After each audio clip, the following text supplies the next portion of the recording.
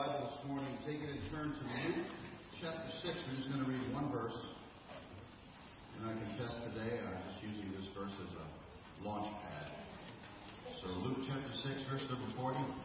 I may read it one time and never return to it again, but it does kind of speak to what we're going to talk about today. Luke chapter 6, verse 40.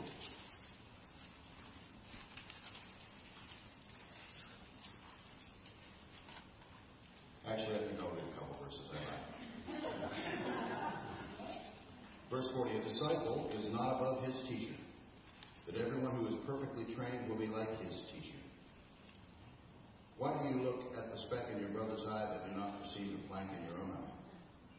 Or how can you say to your brother, brother, let me remove the speck that is in your eye, when you yourself do not see the plank that is in your own eye? Hypocrite, first remove the plank from your own eye, and then you will see clearly to remove the speck that is in your brother's eye. The verse I want us to think about, and the verse that is kind of the launch pad for what we're going to talk about today, is verse 40. A disciple is not above his teacher, but everyone who is perfectly trained will be like his teacher. Father, I pray that you guide us today and give wisdom and help.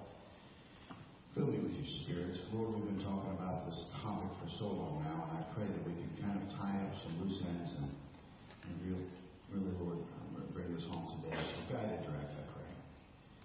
May we be disciples. May I be one. And may we understand what it means. And may we, as the church, be a disciple-making church. And we just pray that that would be the case until Jesus comes. So guide us, direct us. Meet the needs of everyone who's here today. I pray, Lord, if there's anybody here who's never trusted Christ as their Savior, I pray that this is their day. I pray that the gospel will be clear. It's been clear in these songs. I pray it will be clear in this message, and I pray they'll trust Christ, that nothing will stop them from following Him. And so, Lord, we pray for anyone who might be lost, and we pray for Christians today. Some might be discouraged, some might be backslidden, some might be just going through various things that they need to be redirected back onto the path. And so, Lord, help that as well. Whatever the needs might be, whatever burdens might be here, lift them, we pray. And just help us to be a profitable and useful time that first of all honors our Savior and secondly helps us. We pray in Jesus' name. Amen.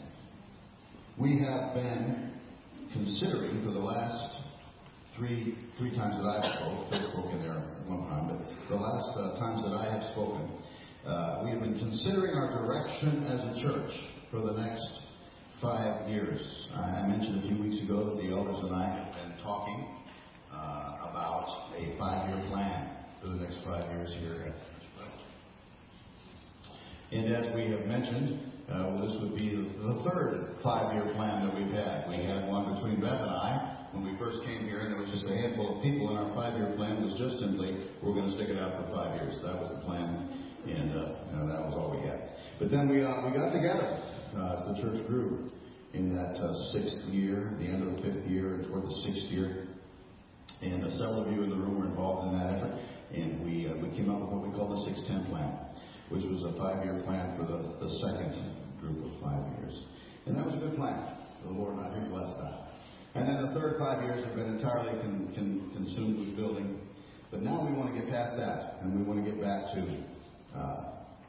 the business of doing church, as we've talked about. And so we're thinking now of, I guess we could call it the 16-20 plan, because we've been here for 15 years, and this would be the 16th through 20th years. And that's what we've been talking about.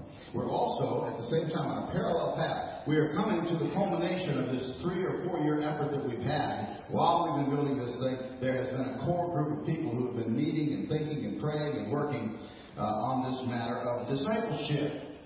And the goal of that effort has been to make sure that our church has and is a disciple-making culture. And clearly we want that effort to inform what we're doing now with this 5-year plan.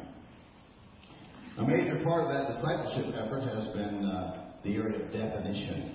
We've talked the last couple of weeks about some of that. We've spent time studying what the Bible has to say about discipleship, and we've distilled what we've learned down into some guiding principles. We talked a couple of weeks ago about our vision. And all this is in your bulletin this week, by the way. Our vision, Friendship Bible Church, will be a church that introduces people to Jesus Christ, both people from our community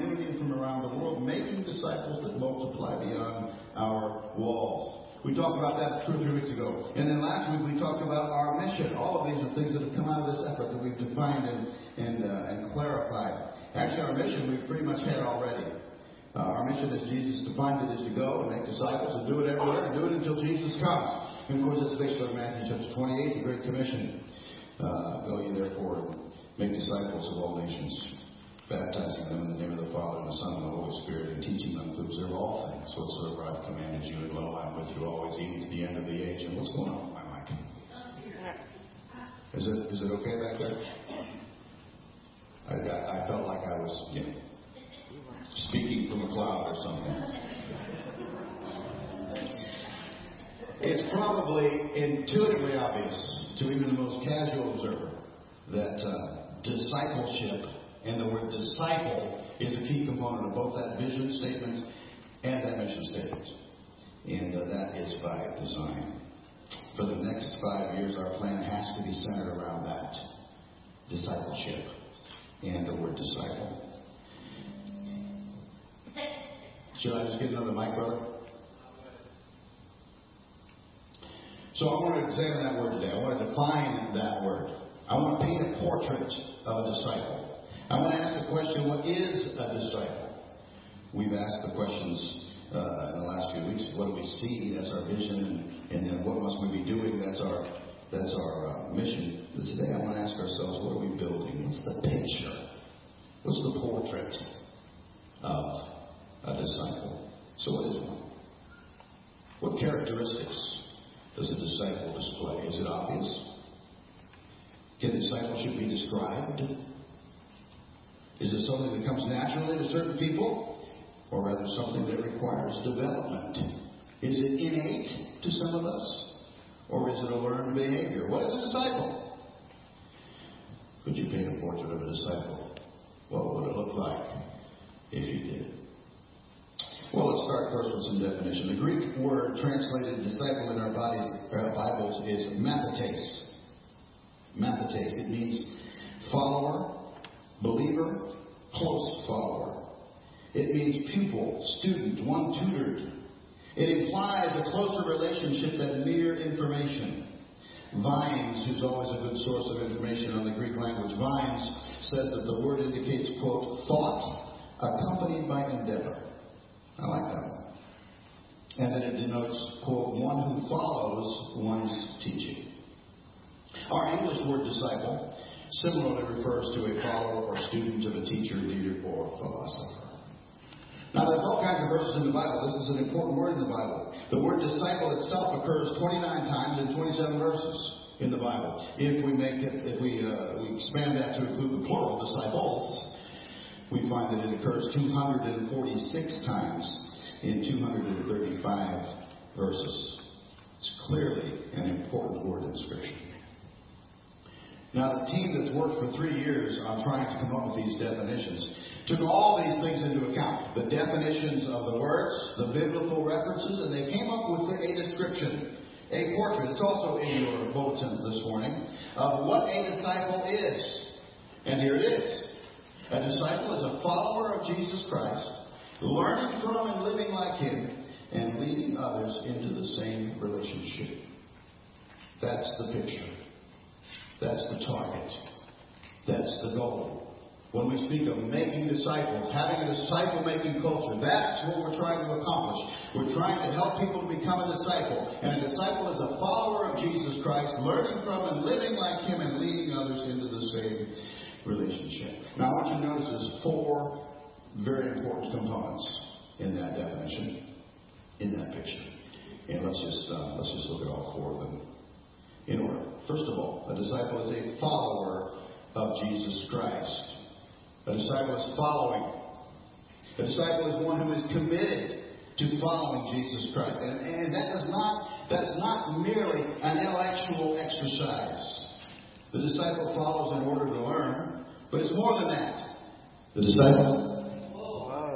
disciple follows. Brother, should I just give you the mic? Huh? Okay. This is very difficult to keep your train of thought, let me tell you. I know they're trying very hard. I appreciate you guys Really do. A disciple is one who is trying to learn in order to emulate. That's key. The disciple follows in order to become. The disciple follows in order to be transformed by Jesus Christ. The disciple of Jesus walks as he walked and does as he did. It all starts with following. We have to start there. Jesus said to that little band who clustered around him, "Follow me and I will make you fishers of men." It all starts there. Follow me. And he says the same thing to you and me. We cannot be disciples until we take that first step and follow. Matthew was a tax collector, a despised and loathed individual in his culture. And yet one day he heard Jesus say to him, "Follow me." And he could have ignored that. He could have just gone on with his sad life as it was, but he didn't. He stepped out and he followed Jesus. He left everything behind and he was transformed forever. To the 12, each of the 12 who would make up his little band of apostles, Jesus said in one way or another the same thing, "Follow me." And each of them took that first step. And it transformed their lives. That's the goal of following. We follow in order to be transformed by him. I love the way, by the way, that Matthew's call was portrayed in The Chosen. Many of you have watched that series, The Chosen. And I like a lot of it. And one part that I did like was Matthew's call. Matthew was just standing there in his tax booth. Jesus happened to be walking by. And he turned and he looked at him.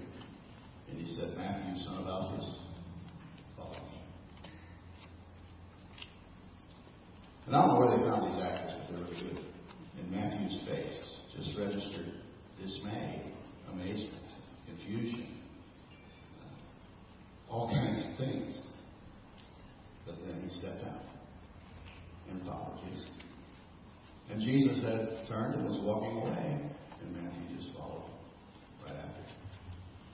That's what we're to do. Follow me. My son Joshua just turned 40 years old.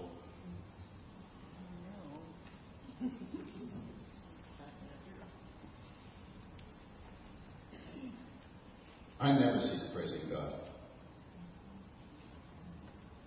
for every minute of that man's life, because when he was just a little over 20, Beth and I thought it was. He had contracted cancer, and he very, very nearly died. I've mentioned before that there was a day that we came home and sat on our swing in the backyard, knew in our hearts that he was gone. The treatment of the cancer caused even more trouble than the cancer itself. The treatment of the cancer very nearly killed him. And it did leave him with some side effects and some disabilities, some of which remain to this day. One of those side effects was complete neuropathy in his hands and in his feet. Now that has since cleared up a little bit. But he could feel nothing in his hands. He described it one time as they're just clubs. I have no understanding of what they're doing. Shortly after he got out of the hospital, he said, "Dad, I want to hunt with you." It was deer season. And he was still very weak. He was not recovered at all yet, but he was out of the hospital and healthy enough to do that. And so, okay, we'll go hunt. Well, he had no feeling in his hands, so he couldn't even button his hunting coat. And so I helped him do that. And he had no feeling in his feet, so he could not, he couldn't lace his shoes. That wasn't his feet, that was his hands. He couldn't lace his boots, so, I knelt down in front of him and laced his boots. But then he said to me, he says, "Dad, I'm not going to be able to feel the ground. Those of you who are deer hunters know that you go out in the dark. It's dark. It's before sunlight. And where we were hunting was my brother's place, which is pretty rugged and up and down hills. And if you took the wrong step, you could fall a long ways." He said, "Dad, I'm not going to be able to tell where I'm stepping." He said, he said, I'll just put my feet where you step. And you just lead me to the spot." There was snow on the ground, of course, and so that's what we did. I walked, and he put his foot right where I stepped. And ever since then, I thought, what a picture that is of what Jesus wants of us, of discipleship. Follow me, Jesus. And so I have to ask you, have you taken that first step? Have you heard him call you as he called Matthew, as he called others, as he called me? Have you looked up from what you were doing and stepped out when he called? Because nothing else happens until you do. nothing else happens. When He calls, you must follow, or the whole process stops dead for you right there. You have to answer what He calls. When Jesus said, believe on the Lord Jesus Christ, when you hear that call, believe on the Lord Jesus Christ, you must follow Him, you must believe. When Jesus says that, if we confess with our mouth the Lord Jesus Christ and believe in our heart that God has raised Him from the dead, what should we say? Well, you need to do that.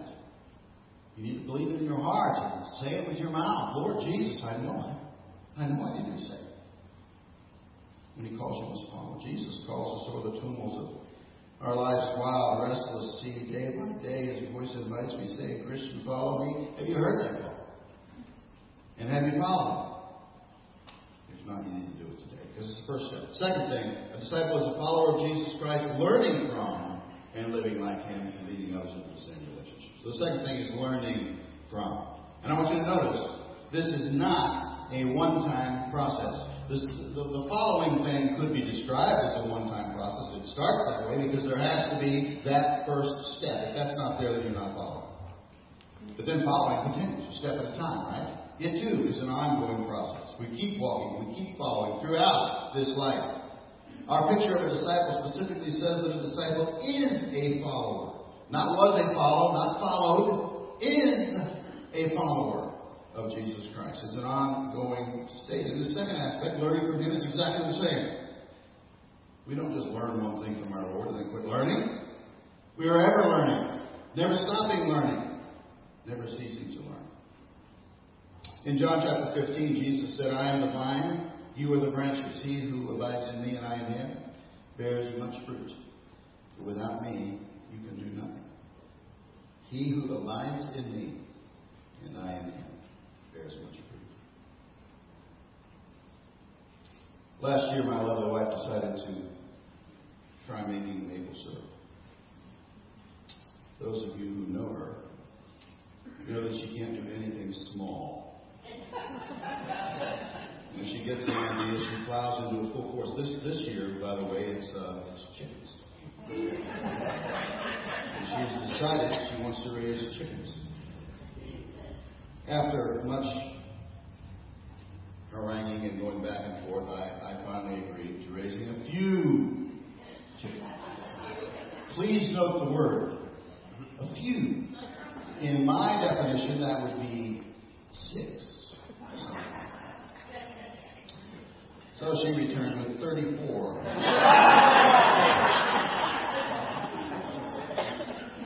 And I find myself building a palatial chicken coop in the yard. Well, after it was maple syrup. And maple syrup was exactly the same way. Once she decided she wanted to do the maple syrup, she decided we needed to tap a couple trees. I thought a couple trees.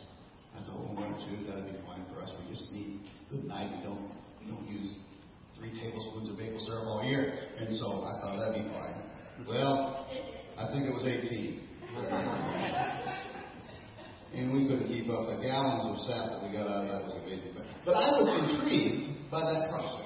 When I drilled a hole into the tree and stuck that tap in there, I was amazed at how that sap came out. In some cases, it was just a steady drip. In other cases, it was like turning on the tap. It was like a faucet. Just that came out of there. And I thought, what a picture that is. I mean, it was pouring out. That sap is the lifeblood of those trees. They derive what they need from their connection to the soil. And here, you and I as disciples draw all we need from our connection to Jesus Christ. We step out, we follow Him, but it must not stop there.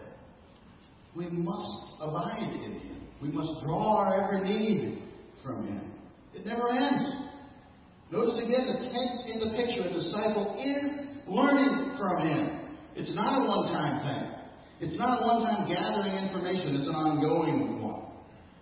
A lifelong learning. It never stops. It never stops. Few would argue that the Apostle Paul was one of the greatest Christians to have ever lived. I certainly would think that he was. It would be difficult to point to a more dedicated believer than the Apostle Paul. And few would deny that he dedicated his life to learning And that he was a great and brilliant and prolific teacher of that which he did learn. But the intriguing thing about Paul, at least one intriguing thing about him, is that he never stopped learning. As brilliant as he was, you would think that after he had written Romans, that amazing explanation of the gospel, you'd think okay, we got that down. I need to be done. But he wasn't. He never stopped learning, right up until the end. He wrote much of the New Testament, you know. And the last book that he wrote was the second book of second letter to Timothy, his protege Timothy. And he knew that he was at the very end of his life there. We believe he was in prison at this point. And very shortly thereafter, he was martyred. And he wrote this book, this letter, at the end of his life. And knowing all that, he said in 2 Timothy 4:7, I have fought the good fight, I have finished the race, I have kept the faith. Another place in there he said, I am about to be offered. He knew that his life was over.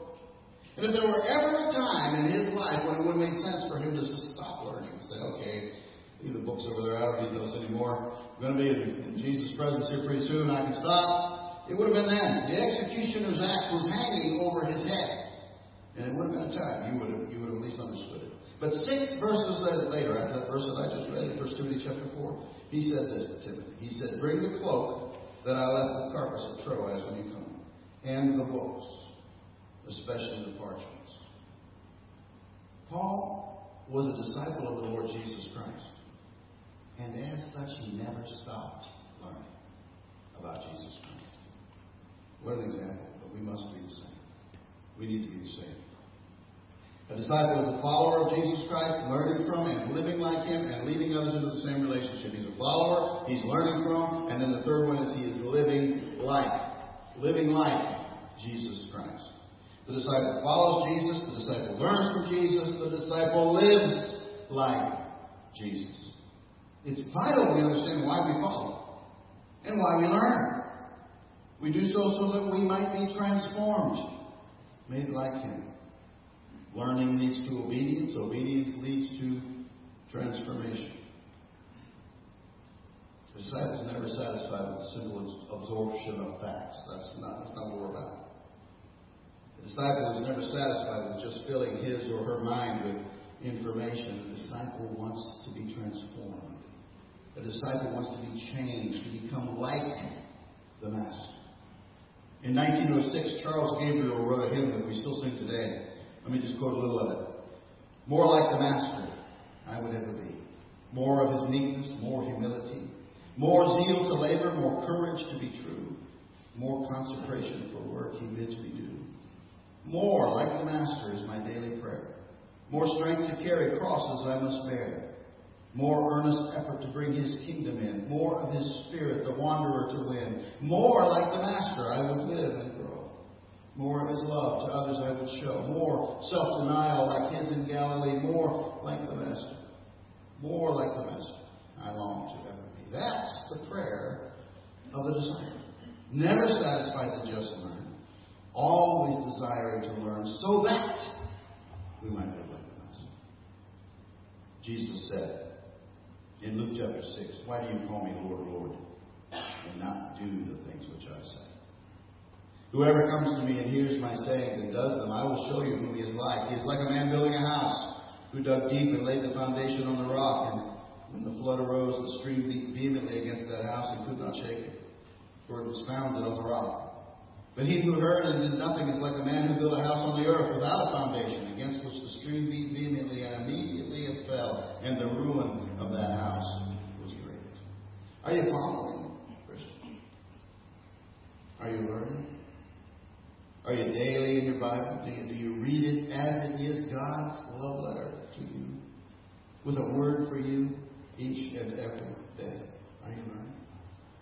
And if so, are you learning so that you might live your life more and more as he would have you to? Are you learning so that you might more rightly obey your Lord every day? A disciple is a follower of Jesus Christ, learning from and living like him and leading others into the same relationship. Leading others is that fourth thing. The disciple multiplies. That's a key thing we learned as we studied various verses on discipleship. A disciple multiplies, making disciples who make disciples, influencing, teaching, training, and equipping others. The more we follow in His footsteps, the more we learn from Him, the more we live like Him, the more attractive we make our faith to those who are watching us. Simply by virtue of the transformation people see in us, we attract others to Jesus. There's no way that's more powerful than a transformed life.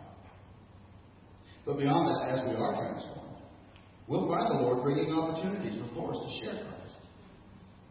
Our natural timidity lessens as we follow and learn and live for Jesus.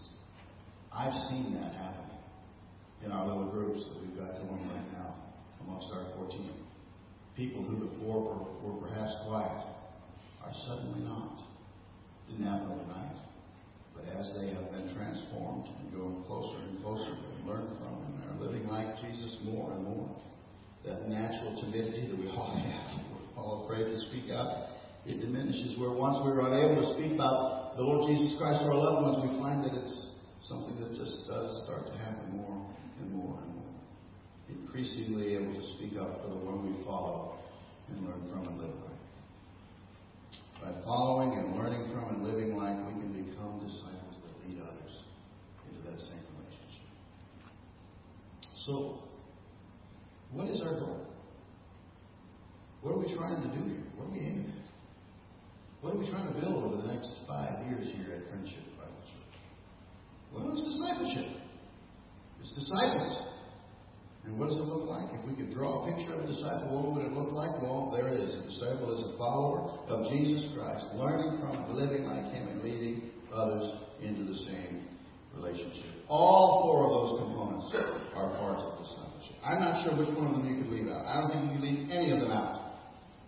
And let me reiterate again. That statement is specific in indicating this is an ongoing process in the life of a disciple. A disciple is a follower. They are learning, they are living, and they are leading.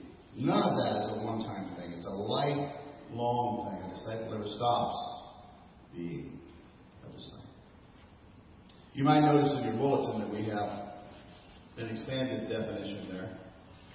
We put it all in there for you. Believe it or not, I know this would shock some of you, but we actually came up with an acronym to help with discipleship there.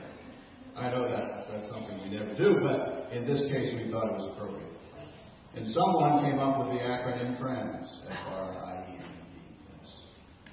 And just most of the topics covered by that acronym I've touched on in this definition. But you can look at that and you can study that out on your own. It's something that I hope is helpful. Because this verse says you can look up, we'll let you do that on your own. But I'll just read through it very quickly. The F is a disciple follows Jesus, and we obviously have been talking about that.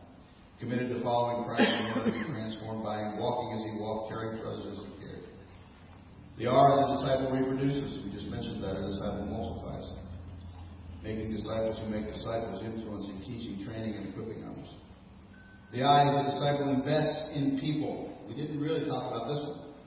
This is a good one to think about. Disciple faithfully practices the one another's of Scripture with others. Investing time in serving others on the pathway of discipleship. The E, a disciple evangelizes. Introduces others to Jesus by word and example. A disciple is burdened to see souls saved locally and around the world. The N is a disciple needs Jesus. Increasingly learning they can do nothing apart from Christ, seeking Him in God's Word, communicating with Him through prayer. The D is a disciple is devoted to living like Jesus. A disciple dies daily to self, strives daily to obey His commands. And finally, the S, a disciple is sure.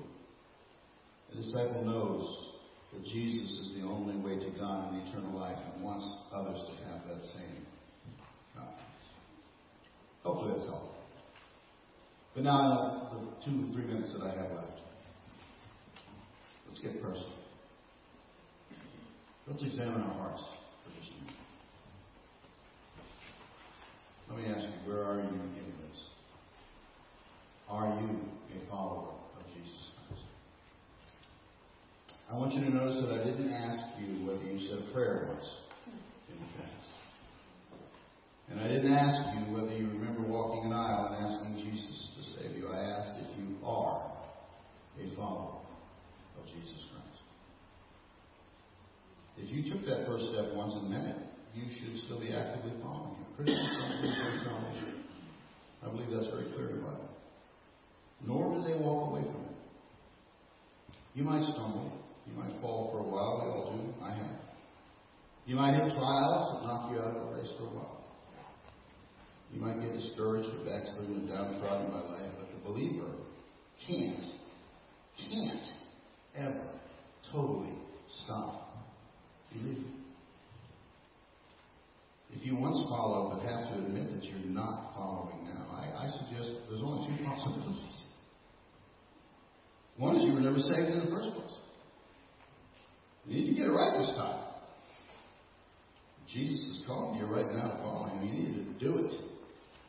Step out. Follow him and be transformed forever. As Matthew was, as the disciples were, as I was one day as a 12-year-old boy. I stepped out and knelt right here at the front of this church. That's one possibility. You were never saved in the first place. You need to be saved. But the other is you're backslidden. You need to get back on track. There's no magic to that. You just turn around. Get back on track. It matters not how far you've strayed. This is the amazing thing to me about my Lord. One of the amazing things about him. It doesn't matter how many steps you've taken to get away from him. It only takes one to get back. All the way back. One step. Back on track. If we confess our sins, he's faithful and just to forgive us our sins and to cleanse us from all unrighteousness. Spurgeon said, conversion is the turning onto the right road. The next thing to do is to walk on it. C.S. Lewis said, if you're on the wrong road, progress means doing an about turn and walking back to the right road. I ask you, would you examine your hearts today? Are you following? Not did you once follow. Are you following? And then the second question, obviously, is are you learning? The disciples never satisfied with what they've learned. They're desirous to learn more. Are you learning, or are you one of those who's just satisfied? I read the Bible once. I've been told that before. Yeah, I read the Bible. Is that you? Are you reading your Bible often? Or are you good with one time in the past? You see, all of us need to commit to being like Paul. Right up until the day he died. Learning. We need to be that way. Until we see him. Are you learning? Are you living like him? The disciple is never okay with disobedience. Never. Our culture has so influenced many of us believers that we can hardly tell the difference between right and wrong. I am amazed at some of the questions Christians ask me.